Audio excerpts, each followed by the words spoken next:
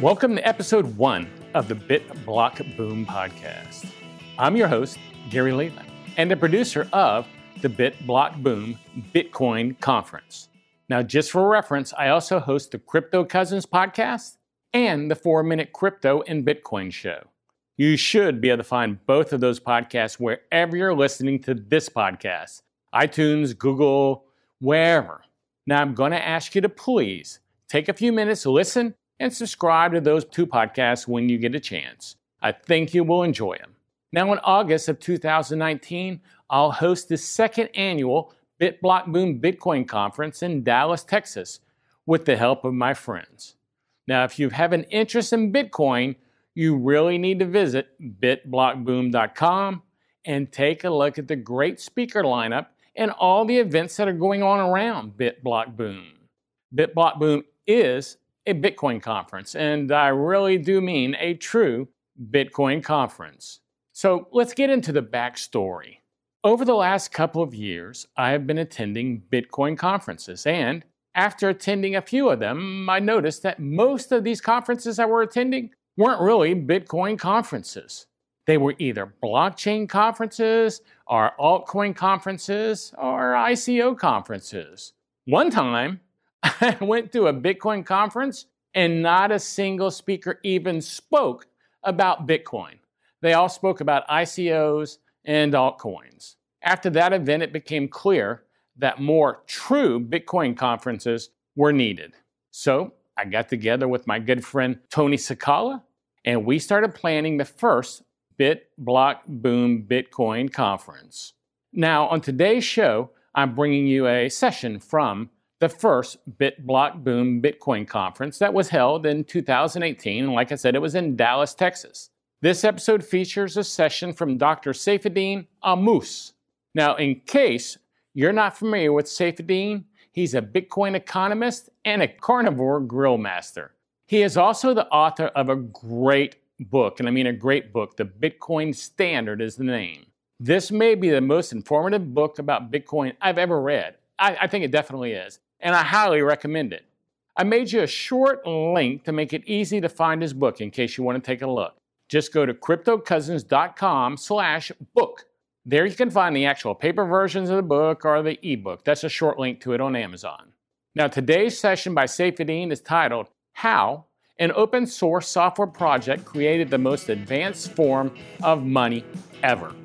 This was a great session, and I know you're going to enjoy listening. BitBlock Boom! So first of all, what makes Bitcoin unique, in my opinion, is that if you think about it, pretty much anything can be used as money. You know, the definition of money is that it is a medium of exchange. In other words, anytime you buy something, not for its own sake, but in order to exchange it for something else, that thing is a medium of exchange. So there's no law anywhere. Well, there is now because we're still living in the 20th century. But for all of human history, there was no law that says what you can use as a medium of exchange. You can choose anything to exchange with anybody. But the question is, what ends up being good for it? So you can also use all sorts of things for any purposes. But generally, because of the properties of something, some things do certain jobs better than others. So anything can be used as money. Anything can be used as a store of value and exchanged. But there's a trap there, which I call the easy money trap, which is that if you end up using something as a medium of exchange and a store of value that can be easily produced, it will be easily produced. Because once you demand something as a store of value, you have to understand that that is a demand above and beyond its industrial demand. It's above and beyond the demand for it as a market good. So if everybody tomorrow in the US, let's say, decides that they want to use copper as money, that's just going to mean everybody buying up a lot more copper than they usually do. How much copper do you buy per day? Maybe a few grams per day per person, if you count all the copper that goes into all the electronics that you buy. But then if you decided that you were going to be using copper as money, you're going to be needing to buy kilograms and kilograms of copper and using them as a store of value and then exchanging them with others. So naturally, that's going to lead to an increase in the demand for copper, which is going to lead to a rise in the price of copper. But Of course, copper miners are going to enjoy this. They're going to see that the price of copper has gone up. That's an opportunity for them to make money. So what are they going to do? They're going to start producing more copper, and they're going to start increasing the supply of copper on the market until the price of copper comes back down. And that's why copper is a lousy money. It's very easy for them to produce. And so you are raising the price of it as it goes up, and then they are dropping the price of it as they increase the supply. And therefore, the end result is that the value that you stored in the copper has been taken away. And you can see this also with government money in a place like Venezuela. Because people have to put their value in bolivars, because bolivars are money that the government decides people must use, the value of the bolivar goes up, and then the government prints more of it, and then the value comes down. So anything that is easy to make as money ends up being pretty lousy money. Only things that are hard to make can succeed as money in the long term, because people in Venezuela, they try and get rid of their bolivars as fast as they can. People who have copper as money, well, nobody does these days, but people who did, they had to get rid of it eventually. And the only kind of thing that ends up getting used as money are things that are hard to make. And so if you look at the human history and you try and see what are the things that we have as money, what are the things that we've used as money, we find that at any particular point in time, anything that was used as money was hard to produce. So cattle were used as money because they're very hard to produce and they're very precious. Rare seashells in societies where the seashells, where some kinds of seashells were rare, it was always the rarest of seashells that were used as money.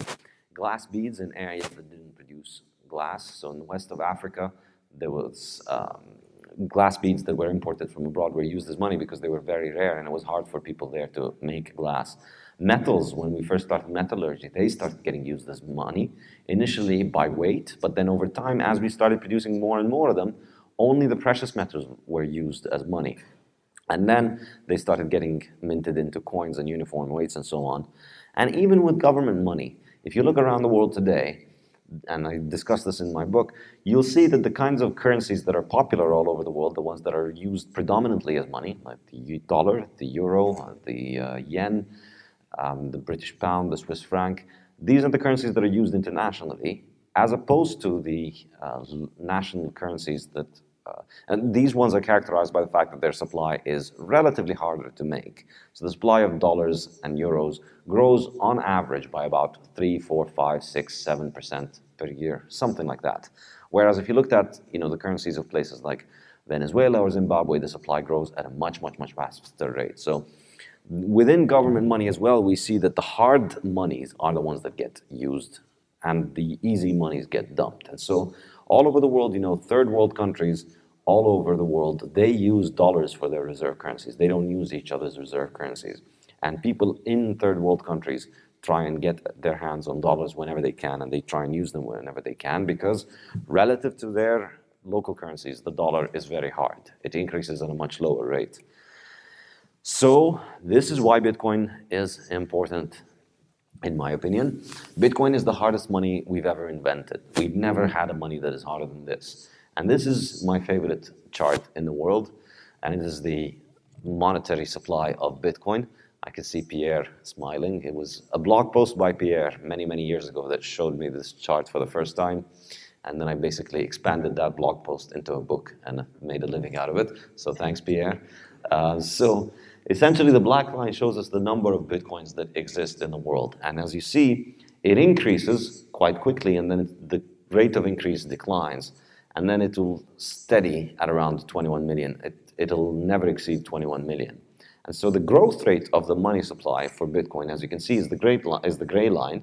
Starts off very high because we start from zero and we're increasing it very quickly. But then as the stock of coins that exists increases and the new coins decline, and the number of new coins declines, the supply growth rate begins to decline more and more and more. And as we see, the supply growth rate has dropped. So right now, Bitcoin's supply grows at around 4% per year, which is comparable to a good, relatively good government kind of money. So this is around how much the dollar grows per year, more or less. But over the next few years, it's just going to keep declining more and more and more, and it's going to become a lower percentage growth rate until effectively the supply growth rate drops to zero. So this makes Bitcoin, in my opinion, I mean, right now it's at about 4%, and in a few years, in about 2024 or 25, it's going to drop below 1.5%. And that's, I think, significant because that's the rate at which gold's supply grows. The reason that gold ended up being money, and I discussed this extensively in the book, but I didn't really, I don't talk about it much in this presentation. If you look at the history of gold, and the reason that gold ended up being money everywhere in the world at the turn of the 20th, at the end of the 19th century, is that gold supply increases at a very slow rate. Gold supply increases at around 1 to 2% per year every year, and this never changes because gold is very hard to find. Gold is very expensive to mine, and so even as the price of gold rises, it's very hard for us to find large quantities of gold. So if you look at the data over the last 80, 90 years or so for the gold production all over the world, you'll see that we've never had a year in which gold supply increased by more than 2%, and the average is almost always around 1.5%. So Bitcoin is going to go beneath that in a few years. It's still above that. It's still more inflationary than Bitcoin now, but it's going to go below that in a few years. So this is why I think Bitcoin is unique. That's really the monetary uniqueness of Bitcoin. When anything gets chosen as a store of value, its production will increase. The people who are able to produce it will make more of it. That applies to copper, applies to government money, applies to anything. As soon as people start storing their value in it, the price goes up, and then the incentive for the producers to produce more of it is too high. And that's really, all of political economy is just that. It's really what it comes down to. Governments, if they manage to hold their currency, and if they manage to, not abuse it, not inflate it, the demand for it goes up, the value for it goes up, and that just gives them a stronger incentive to inflate it and abuse it.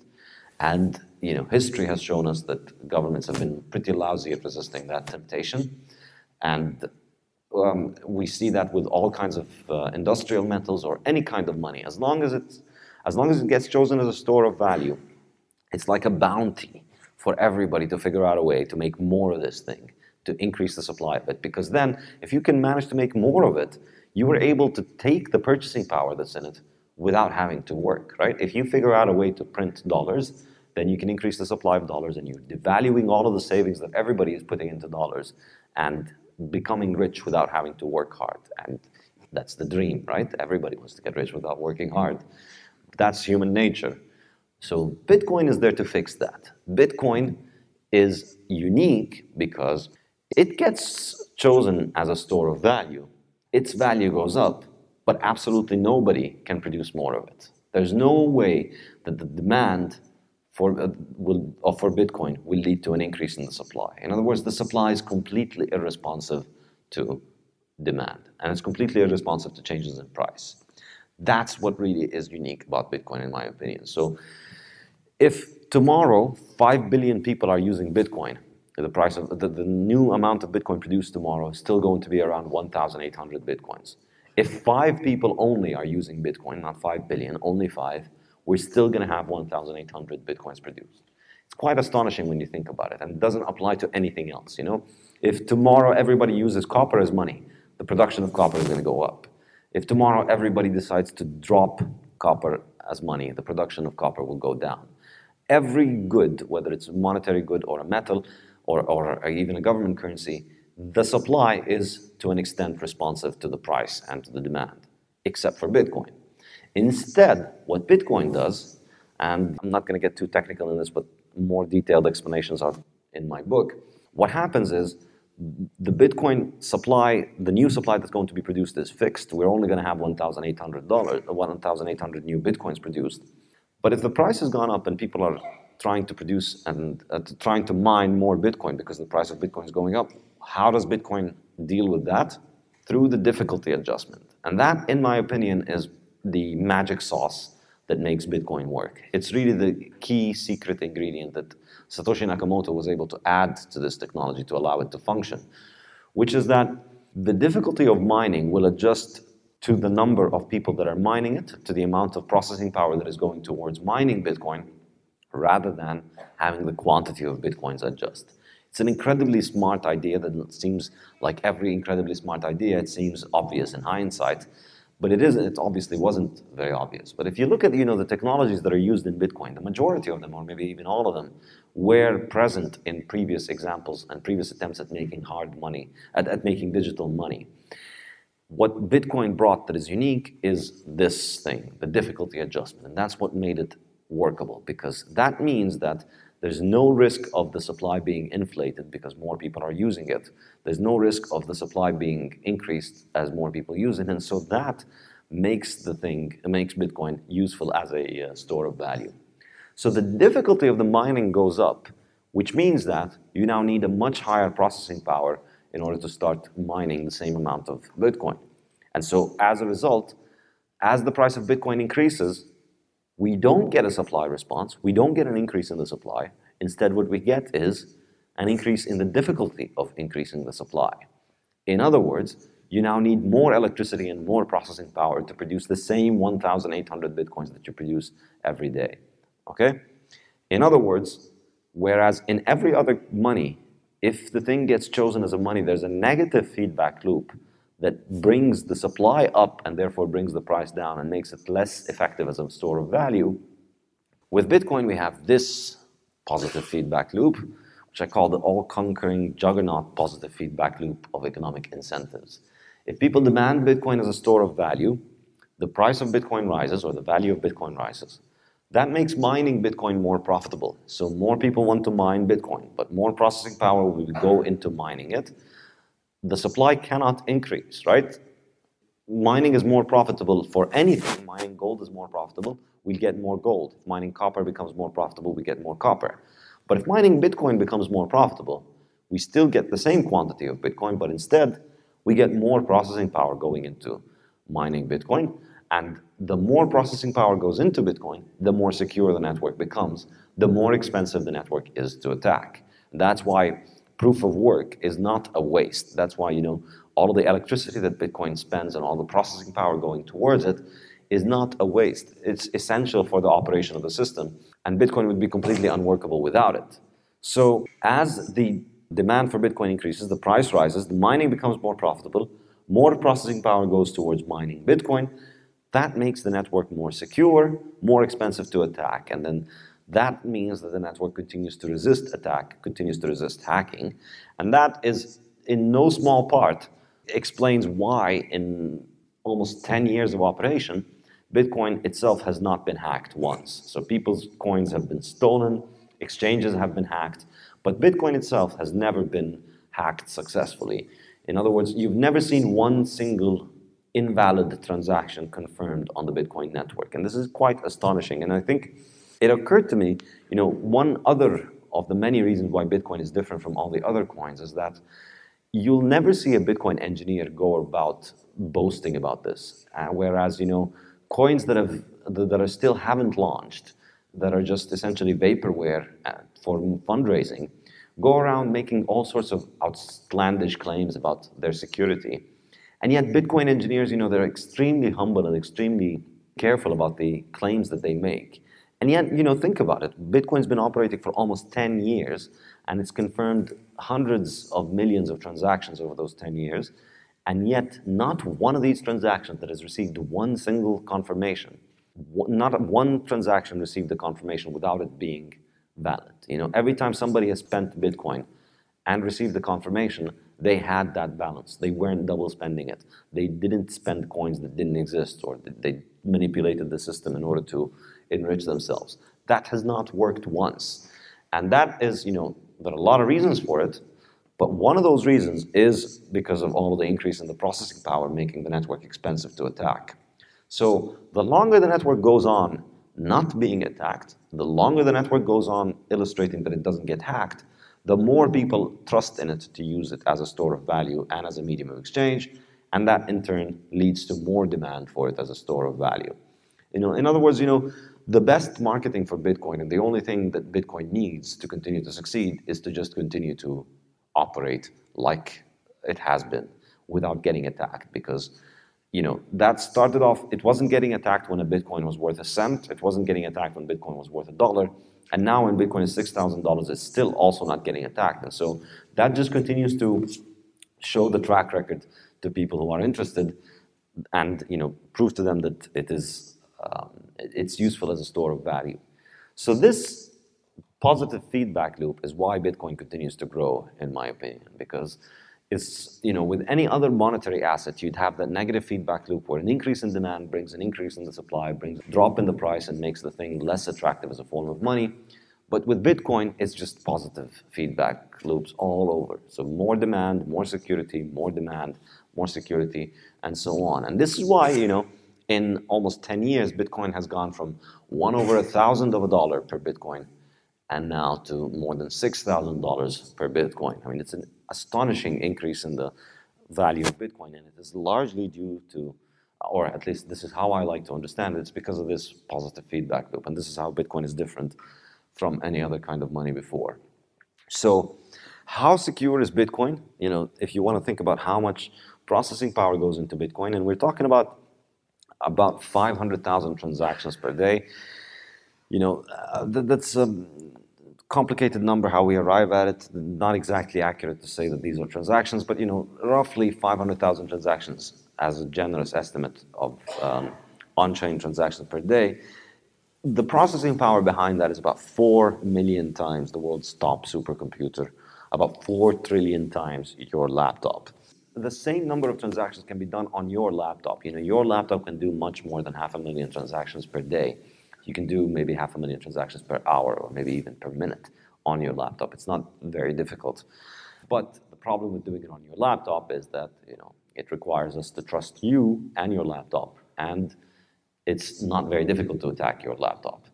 And so I'm looking forward to hearing from our speakers today about all the many wonderful ways in which your laptop can be compromised.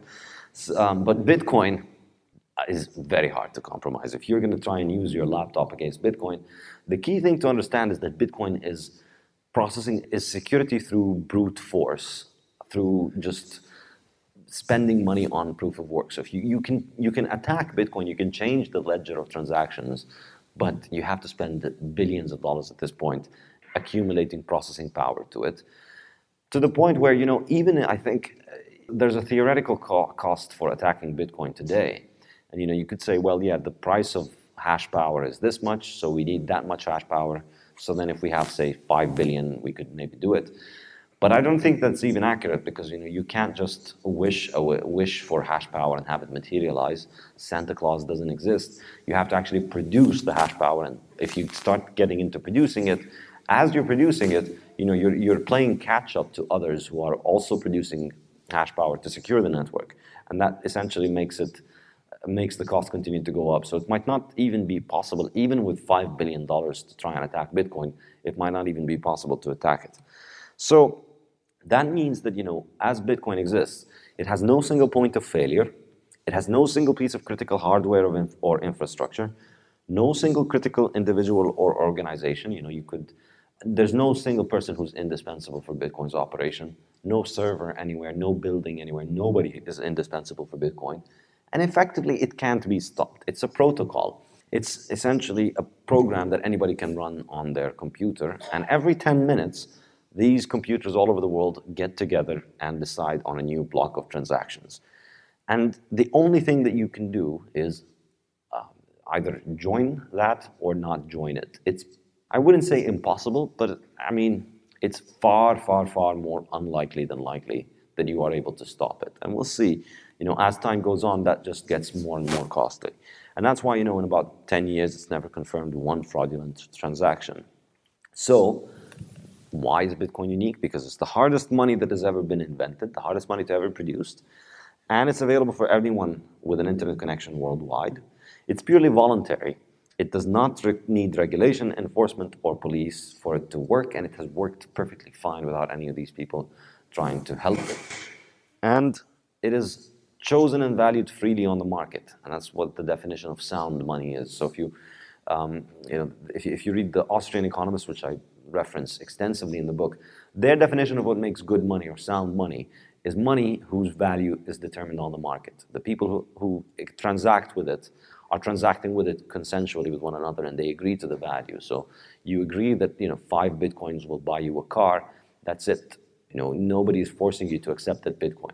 And it's maybe the most astonishing thing about Bitcoin, that the value of Bitcoin has emerged purely on the market. And this was really the most critical point of Bitcoin when somebody paid actual dollars or other currencies for it. Its value emerged on its own, and it's a complete refutation of the statist view of money as being just a creation of government, because no government anywhere told anybody that you have to accept Bitcoin at this value. No government anywhere told anyone that you have to accept Bitcoin, as is the case with with government money. And yet Bitcoin grew in acceptance and grew in value freely on the market without anybody having to force anyone to do it. And that's why, in my opinion, it constitutes sound money. So what is Bitcoin then good for? For me, the most obvious application and use of Bitcoin is as a store of value, because it is the first strictly scarce liquid asset. And I think this is something that I haven't seen mentioned anywhere. One of my favorite economists is the late Julian Simon, who passed away about 20 years ago, I think. And he wrote a wonderful book called The Ultimate Resource. And he talks about how he was pretty famous in the 70s and 80s for being the spoil sort for all of the environmental hysteria that had been going on back then. So those of you who were around in the 70s may remember how we were going to run out of oil, we were going to run out of nickel, we're going to run out of zinc, we're going to run out of pretty much anything, because industrial society is just sucking the earth dry, and we're all going to die because one day we're going to wake up and there's not going to be any more oil or water or zinc or whatever left. And so Simon, he had a bet with an environmentalist about this, and he wrote extensively about it. And he was, for anybody with a brain, I think, he was proven irrefutably correct in the fact that we don't have any scarcity of any of those things. These things are not strictly scarce. The only thing that is truly scarce is human time. Because with human time, we can make more of any of those things. So, in the 1970s, environmentalists were saying, well, look at how much nickel we're producing, and look at how much nickel we know we have on Earth, and look at how much we're consuming. In 6 years, we're going to run out of nickel. In 12 years, extrapolate the numbers, we're going to run out of zinc. And here we are, 50 years later, and we produce and consume more zinc than we ever produced and consumed before. So how can you explain that? Well, the simple answer is that the more people demand zinc, the more other people will find ways of digging for it and finding it. And so the production of every single metal has increased as demand for it has increased.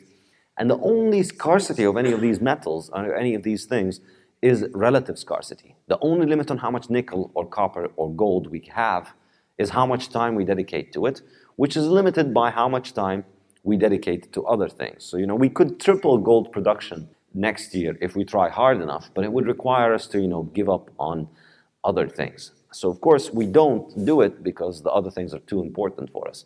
And so nothing is truly strictly scarce anywhere, because its supply can always be increased. And that brings us back to the easy money trap, that if anything gets used as money, its supply will be increased. So Bitcoin is the only thing that we've invented that's also strictly scarce, just like time, just like human time on Earth. Because no matter what we do, we'll never have more than 21 million Bitcoins. And no matter what we do, we won't have more than our time on Earth. Your time on Earth is limited, and you can eat a lot of steak and be healthy and extend your time, but at the end of the day, it's scarce. You're going to run out of time on this earth. We're all goners on a long enough timeline. So the interesting thing here is that you can think of the function of the store of value as being the store of value is what you do in order to store the value that you produce, what you use in order to store the value that you produce with your time. So you work today, you make $100, and you'd like to store those $100 for you to spend next year, or you want to save them with other hundreds of dollars for next year. You can think of the scarcity of the medium of exchange, or the store of value that you're using, as being its efficiency. The easier it is for others to produce it, the less useful it is as a store of value. So think of the Venezuelans, they're putting their money in bolivars, but the value of the bolivar collapses very quickly. So the ability of others to increase the supply of your store of value is, you can think of it as the bug in the store of value. It's the failure. It's the inefficiency of it. Bitcoin completely fixes that. It's the engine that has no inefficiency because nobody can make more Bitcoin. Nobody can increase the supply. So if you store your value in a Bitcoin today, then you're storing it in 1 out of 21 million Bitcoins that will ever exist. 100 years from now, it'll still be 1 out of 21 million Bitcoins. Whereas if you store it in gold, in copper, in dollars, in Venezuelan bolivars, in anything else, you're storing it in one section of the demand, in one section, or one small slice of the supply, but the supply itself is increasing. So Bitcoin must be, in my opinion, the best and most advanced technology for transferring value of time into the future. It's the best technology for transferring value into the future because its supply cannot be increased. It's strictly scarce, just like your time on Earth, and that's why I think it's enormously interesting, and that's why people who have used it as a store of value for anything beyond, say, 2 years, anybody who's held Bitcoin for 2 years has more or less done well, or maybe 2.5, 3 years, but it has increased in value at any of these durations. And secondly, I think the second important application of what Bitcoin is good for is that it's a decentralized free market alternative to central banks and gold. That's where the title for my book comes from. It's the Bitcoin Standard. Bitcoin is effectively similar to gold in that regard, but it is a more advanced digital form of gold. And I think, as I was writing this book, I didn't emphasize this enough in the book, that it's not a prediction about how things are going to unfold. It's already a reality that we're seeing unfold online. It is already operational in the sense that if you look at the kind of transactions that take place on Bitcoin, on the Bitcoin blockchain, we have 100, 200, 300, 400,000 transactions per day, roughly. The maximum we've had is about 500,000. But these transactions, once we hit the number of about 3, 4, 500,000, people started saying, well, Bitcoin has reached its capacity. Bitcoin can't scale. It'll never increase beyond that capacity. And yet what has happened is that the transaction fees went up.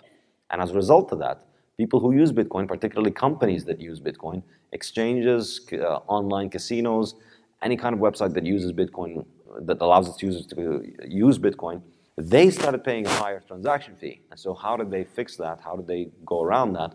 They started prioritizing, they started settling their transactions on the blockchain and then having all of their individual transactions accounted for on their own second layer solution. In other words, Coinbase, a few years ago, any transaction that happened on their platform was being recorded on the Bitcoin blockchain. As the transaction fees rose, they learned that this was a stupid way for them to waste their VC's money, although not as stupid as many of the other ways they're wasting their VC's money, like CryptoKitties or all of that, but still not a bad, stupid way. And so, what they did was that they started figuring out, well, if two people on Coinbase want to send money to one another, we don't have to broadcast it to the whole network. We can just record it on our ledger, and then when one of them wants to take their money out, or when we want to settle accounts with another exchange, we settle for many, many transactions with one transaction on the blockchain. So at this point, it's really hard, obviously, to come up with an estimate of how much transactions are on-chain versus how much are off-chain, but I would say it's at least double. There's at least double the transactions taking place in Bitcoin than there are, double the transactions are taking place off-chain than on-chain. And so, as we see, it's possible to increase Bitcoin on-chain transactions, but only marginally. We could go maybe from 500,000 per day to 1 million, maybe 2 million, maybe 5 million. It's completely out of the question that we go to, say, 10 billion transactions on-chain in Bitcoin. But off-chain transactions can increase exponentially, right? So Coinbase now are doing double the transactions that they do on-chain, they're doing them off-chain, but there's no limit to how much they could increase that. They could go by 10x tomorrow, and then another 10x the day after, and then another 10x the day after. There's no limit on how much Coinbase's second layer transactions can scale. And so what we're seeing is essentially identical to the gold standard. If you think about how the gold standard developed, how gold became money, people think that, when gold was money, everybody walked around with gold coins clinking in their pockets. And that's not true. The way it worked is that the gold sat in a bank, and then people exchanged papers, receipts, for that gold, or they exchanged checks, or they exchanged all kinds of other financial instruments. And for every movement of a piece of paper backed by gold, for every 100 movements or 1,000 movements, you had one movement of the physical gold itself settling between two banks at the end of the day. Or you'd go and withdraw your physical gold, or you'd move, my bank would settle with yours at the end of the day or the week or the month. Hundreds or thousands of payments would happen off-chain, if you want, with payment instruments for every one single payment that had a physical movement of gold. Because obviously moving gold around is expensive, it's insecure, and it's not very easy. The way that the gold standard scaled was through this increase in the supply, not through, through increase of what you could think of as second layer transactions. And that's essentially what we're seeing with Bitcoin, how we're seeing Bitcoin develop. So if we have that monetary standard all over the world, what does it mean? What are the implications of it? I think the first thing to think of is that this is going to encourage low time preference. This is why I'm here. This is why I was interested in Bitcoin in the first place. I was always very, very interested in understanding the cultural and economic and personal effects of having hard money versus easy money. And in particular, the impact on time preference. And time preference refers to the degree to which a person discounts the future compared to the present. So obviously everybody prefers the present. In other words, if I told you, would you rather have, say, this iPhone today or 1 year from now, everybody would choose to take it today. The only reason you would wait to buy it in a year is if the price drops. And so everybody always prefers consumption in the present. But if you have the ability to store value into the future, you become more and more likely to store value into the future. Whereas if you don't have it, then you're less likely to do it. So in other words, easy money, money that loses its value a lot, encourages people to spend more and more today and to focus on today, because what's the point of saving your $100 for next year if next year they're going to be worth $50? On the other hand, if your $100 today will rise to $105 next year, you're far more likely to save it, or save at least a part of it. And so I think this is a far more significant factor than most people consider. Easy money, which is another way of thinking of it, is that easy money means artificially low interest rates, right? If the money supply is increasing, that means that the interest rates are dropping. And so if interest rates are low, your incentive is to borrow, not to save, right? When your bank is offering you 1% on your deposits, you're less likely to save and you're more likely to borrow. And so the impact of having easy money is that it makes people want to borrow more and it makes people want to save less. And that has enormous consequences. So let me just skip to this one. So if you look at how Western economies have done over the last 50 years or so, we see a constant decline in the savings rate. And the only exception to that is Switzerland, which is at the top, which was the last country to get off the gold standard, and the one country whose money is arguably the hardest of all the other currencies.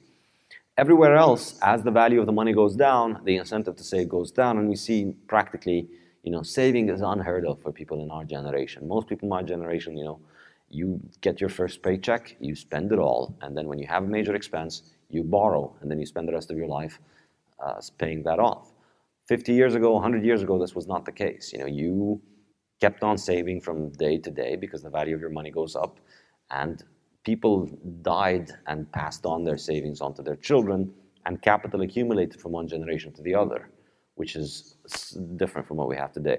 So then the question becomes, does this mean that we're going to be not spending? Does this mean that the economy is going to collapse because everybody's waiting on their money to appreciate and then we all starve? Obviously not, contrary to Keynesian propaganda. Just because the value of the money goes up doesn't mean you're going to starve yourself and die for the future, because if you starve and die, you're not going to be able to be there to consume. And my favorite example for explaining this is, look at this 10 megabyte hard disk for $3,500 in 1980. In 1980, you could have bought this for this much money. In 2010, you could have bought a 10 megabyte hard disk on a little tiny USB key for maybe $1 or less in 2010. So why would you buy it in 1980? What kind of idiot would spend $3,500 when they could just wait 30 years and then buy it for a few cents, right? Well, the kind of idiots, obviously they're not idiots, they're very smart people, who were buying that hard drive in 1980 are probably people like Steve Jobs and Bill Gates. By buying that hard drive back then, they were able to invest in building companies that then worked out for them much better than saving the $3,500 in the long run. I'm sure you would agree. So the point is that if the money gains value, yes, the Keynesians are correct in identifying the trend of a reduction in spending and an increase in saving. But they're completely delusional if they think that the economy will collapse because people are not spending at all. Because people have to spend, people have to consume. So hard money is not going to eliminate your time preference. It's not going to make you want to not consume anything. You still need to eat, you still need to live in a house, you still need to wear clothes, you still need to protect yourself from the winter and the cold. But you're going to be far less reckless in how you spend, far less frivolous. You're going to be spending money on less stupid nonsense that you don't need, and you're going to be focusing your spending on things that you actually need. And so what that means is that people save more. People save more, people invest more, people accumulate more capital.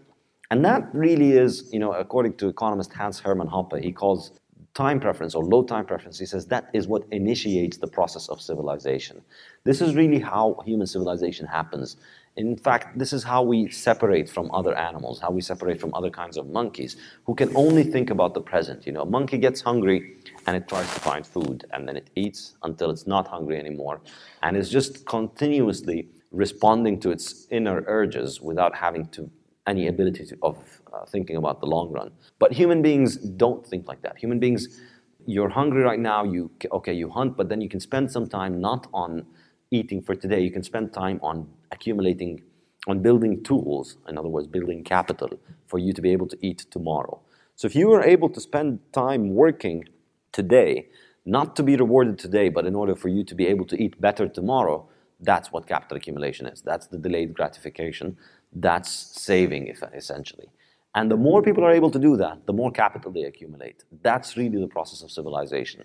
And you can think of civilization, as an intergenerational process of people accumulating more and more capital, becoming more and more productive, being able to produce more and more, and continuously getting better material living standards. That's really how I understand civilization. It's something that's enhanced with hard money, but it's something that is reversed with easy money. And that's why, you can, the graph of the dropping rate of saving is, it's pretty worrying because people are not accumulating capital anymore. But it's not just an economic factor. It reflects, I believe, time preference is a reflection of all kinds of economic aspects, all kinds of personal decisions. And I think, your economic time frame for making decisions will be reflected on everything. So if people are able to accumulate more capital, they can stop focusing their life on the drudgery of daily survival. Survival is no longer a problem for you. You have a home, you have food, you have reliable sources for all of that stuff. Then you can start thinking about things that are more elevated, things like art, technology, culture, and so on. And I think time preference is a great reflection of this, and this is really my best way of illustrating this. This is how, on the right, we see the Sistine Chapel by Michelangelo. That's how your art looks on hard money. Michelangelo, back then it was hard money. And there's a poem that I quote by Michelangelo in my book, where he talks about how he painted the Sistine Chapel. And, present that poem to any artists today and see if any of them would be willing to do that. 4 years hanging from a rope on the roof of the church, smelling rancid air, using paint. And he developed all sorts of illnesses and problems from doing all of that. Yes, that Michelangelo, it wasn't easy. It wasn't a walk in the park for him to make those things. He didn't just waltz into the church and scroll a few things and then walk out and demand millions of dollars for it. He worked hard for it. And that's how art was. It took him many, many, many years to develop the skills to be able to draw this. And it took him 4 years to be able to draw it. You compare that to the kind of artists we have today. On the right, we have a piece of art by a guy called Mark Rothko.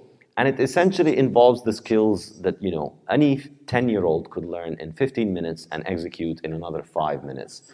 Really, you need one bucket of yellow paint and one bucket of red paint and a 10-year-old and tell him, here, draw this, draw that, and there you go. You could reproduce the same exact painting in less than an hour by a 15-year-old with absolutely no skill. And, for people who say art is, art is subjective, and obviously most artists, that they get extremely offended when I say this. It's obviously because I don't understand Rothko and I don't understand the genius that went into scribbling that stuff over there. Well, no, it's not subjective, and you can't bully me into having to accept that this is equal to that, because that took years of hard work and skill and dedication. This one takes 15 minutes. And that's really, I think, an enormously important difference. And it's a difference that you can't really see outside of easy and hard money.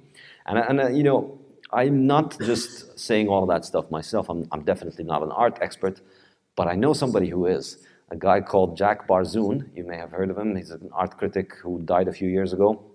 And he died, he was about 100 years old, so he lived throughout the 20th century, all of it. He lived the entirety of the 20th century. And he's got a book called From Dawn to Decadence, which is an amazing book about the rise and fall of Western civilization. And he times the beginning of the fall of Western civilization as the year 1914, specifically, which not coincidentally is the same year at which almost all the Western economies moved towards fiat money. It's when governments went off the gold standard and moved towards government money. I don't think it's a coincidence, because we move towards that world and then everybody's time preference rises, and then nobody has time to start drawing all of these, you know, complicated churches. And it's really astonishing when you think about it. I mean, churches are being built everywhere around the world today, and you never find a church that produces anything like the Sistine Chapel. It's really astonishing. All of the artists that we have, all the millions that people like Damien Hirst and Mark Rothko and all these modern artists produce, none of them can make anything that will actually survive beyond 100 years, you know? I mean, it's going to take so much effort to try and keep that painting alive, but really, you know, none of it survives, none of it is worthwhile, none of it takes any amount of time to produce. Another aspect which I discuss in the book is innovation. We like to think of technology as always advancing, and of course it is, but there's a very strong case, and I provide some evidence for it in the book, that the 19th century really was the pinnacle of human innovation. In fact, if you look at there's a study that was done of the 6,000 most important innovations in human history, a huge book. And then another guy took that book and then took all the innovations and timed them, and then compared them to human population to get a rate of innovation per capita per year. And you see that it peaks around the end of the 19th century and then begins to drop in the 20th century. It might just be that the 19th century was the pinnacle of human civilization, and then by ruining our monetary standard, which is an enormously important technology, you know, money for us is hugely important, by replacing the hard money that was gold with the easy money that is government money that governments can print, we've ruined our time preference and we've ruined our ability to think of the future. And in terms of technological innovation, you know, if you think about all of the things that we identify as being technologies of the 20th century, they were all pretty much invented in the 19th, but improved upon and, you know, popularized and made cheaper in the 20th, which is, I think, quite shocking if you think about it that way. So, in conclusion, you know, civilization is built by people with low time preference. It's destroyed by people with high time preference who think of the long term or who think only of the short term. And so this is really the first one. The second implication of Bitcoin, or a Bitcoin standard, is limited government. If you think about it, you know, capital is becoming more and more informational, and less, the importance of physical capital is growing less and less. So more and more of our economic activity is just being carried out by people that is just intellectual. You know, people write, or people produce graphic design, or people who produce websites or accounting services. A lot of it is just not physical anymore. It's all about information. And that stuff is much easier to move around. It's much, you know, when the capital is in your mind, it's easy for you to move it around. Whereas if the capital is physical, it's much harder to move it around. So the one way in which government have managed to control capital production is because it was physical. And in the era of industrialization over the last 300-400 years, that has just allowed governments to, you know, because industrialization is fixed physical capital, it allowed governments to be able to control economic activity much more. But now, people are able to exit with their economic capital, and with Bitcoin, it makes the financial system that they can use also outside the reach of government. And so that makes it much harder for governments to continue to confiscate wealth and force people to work for them. And so I think the model we're going to have is that governments are going to move from taxing and you know, trying to milk the people under their population as much as possible. They're going to move towards trying to compete for people as much as possible. And I think that's going to be a very good thing. I think that, you know, without the ability of governments to tax as much as they want. The nanny state and the managerial state, I think, are not with us for long. The 21st century is going to see us go back to 19th century conceptions of limited government. And, government is going to become much more restricted in its ability to tax, that taxes are almost going to become voluntary or close to voluntary. In other words, this horrific dystopia is going to look like a place like Switzerland. Switzerland is a country where nobody knows who the president is. Anybody here know the president of Switzerland? Nope. Not even the Swiss people know who the president is. The president of Switzerland doesn't matter. Why?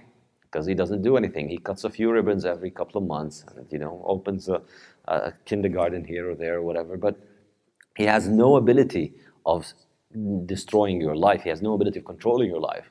Compare that to the president of Venezuela or North Korea, who everybody in the world knows, and everybody in North Korea and Venezuela knows because they control everything in your life. And so the less important government role is, I think, the better society functions. And that's what we're going to be seeing more and more, that society is going to look a lot more like Switzerland and less like North Korea. And then finally, the economic aspect of this, and this is something that I'm running out of time, so I don't have much time to talk about and explain, but if you want to learn more about it, you should read my book about it.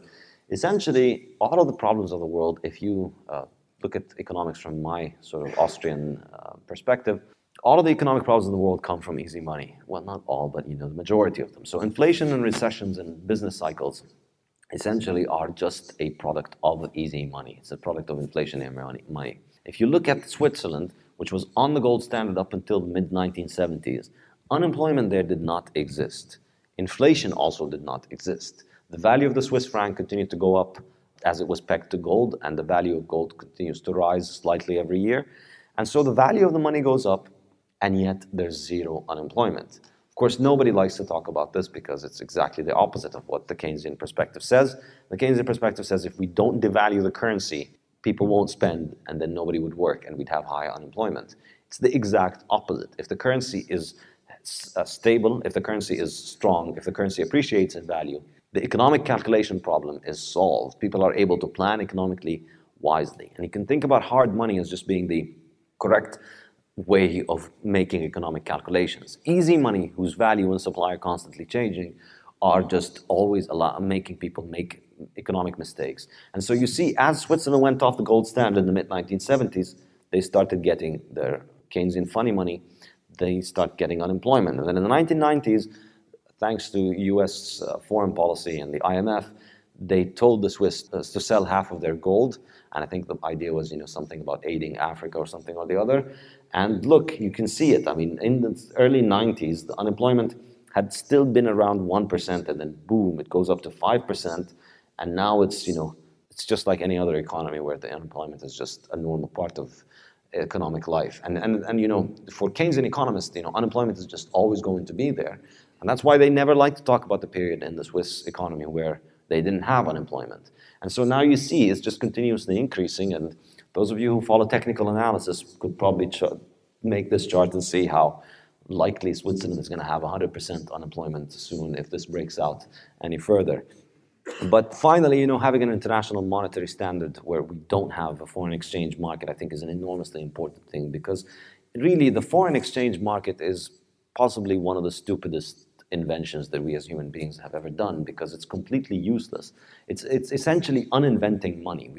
Money used to be one thing that we used all over the world as gold in the 19th century. And so if you wanted to buy something if you're in Dallas and you wanted to buy something from Mexico or Canada, you just bought with the same money, just like you bought from Dallas. Now, we've gone back to a system of barter where before you buy something from Mexico just across the border, you have to buy their money first and then buy something from them, which is an enormously idiotic thing to do. I mean, it's technological regression. We had one money, and that made life so much better for everyone. And then we decided to uninvent it so that our governments can have the ability to print more and more money.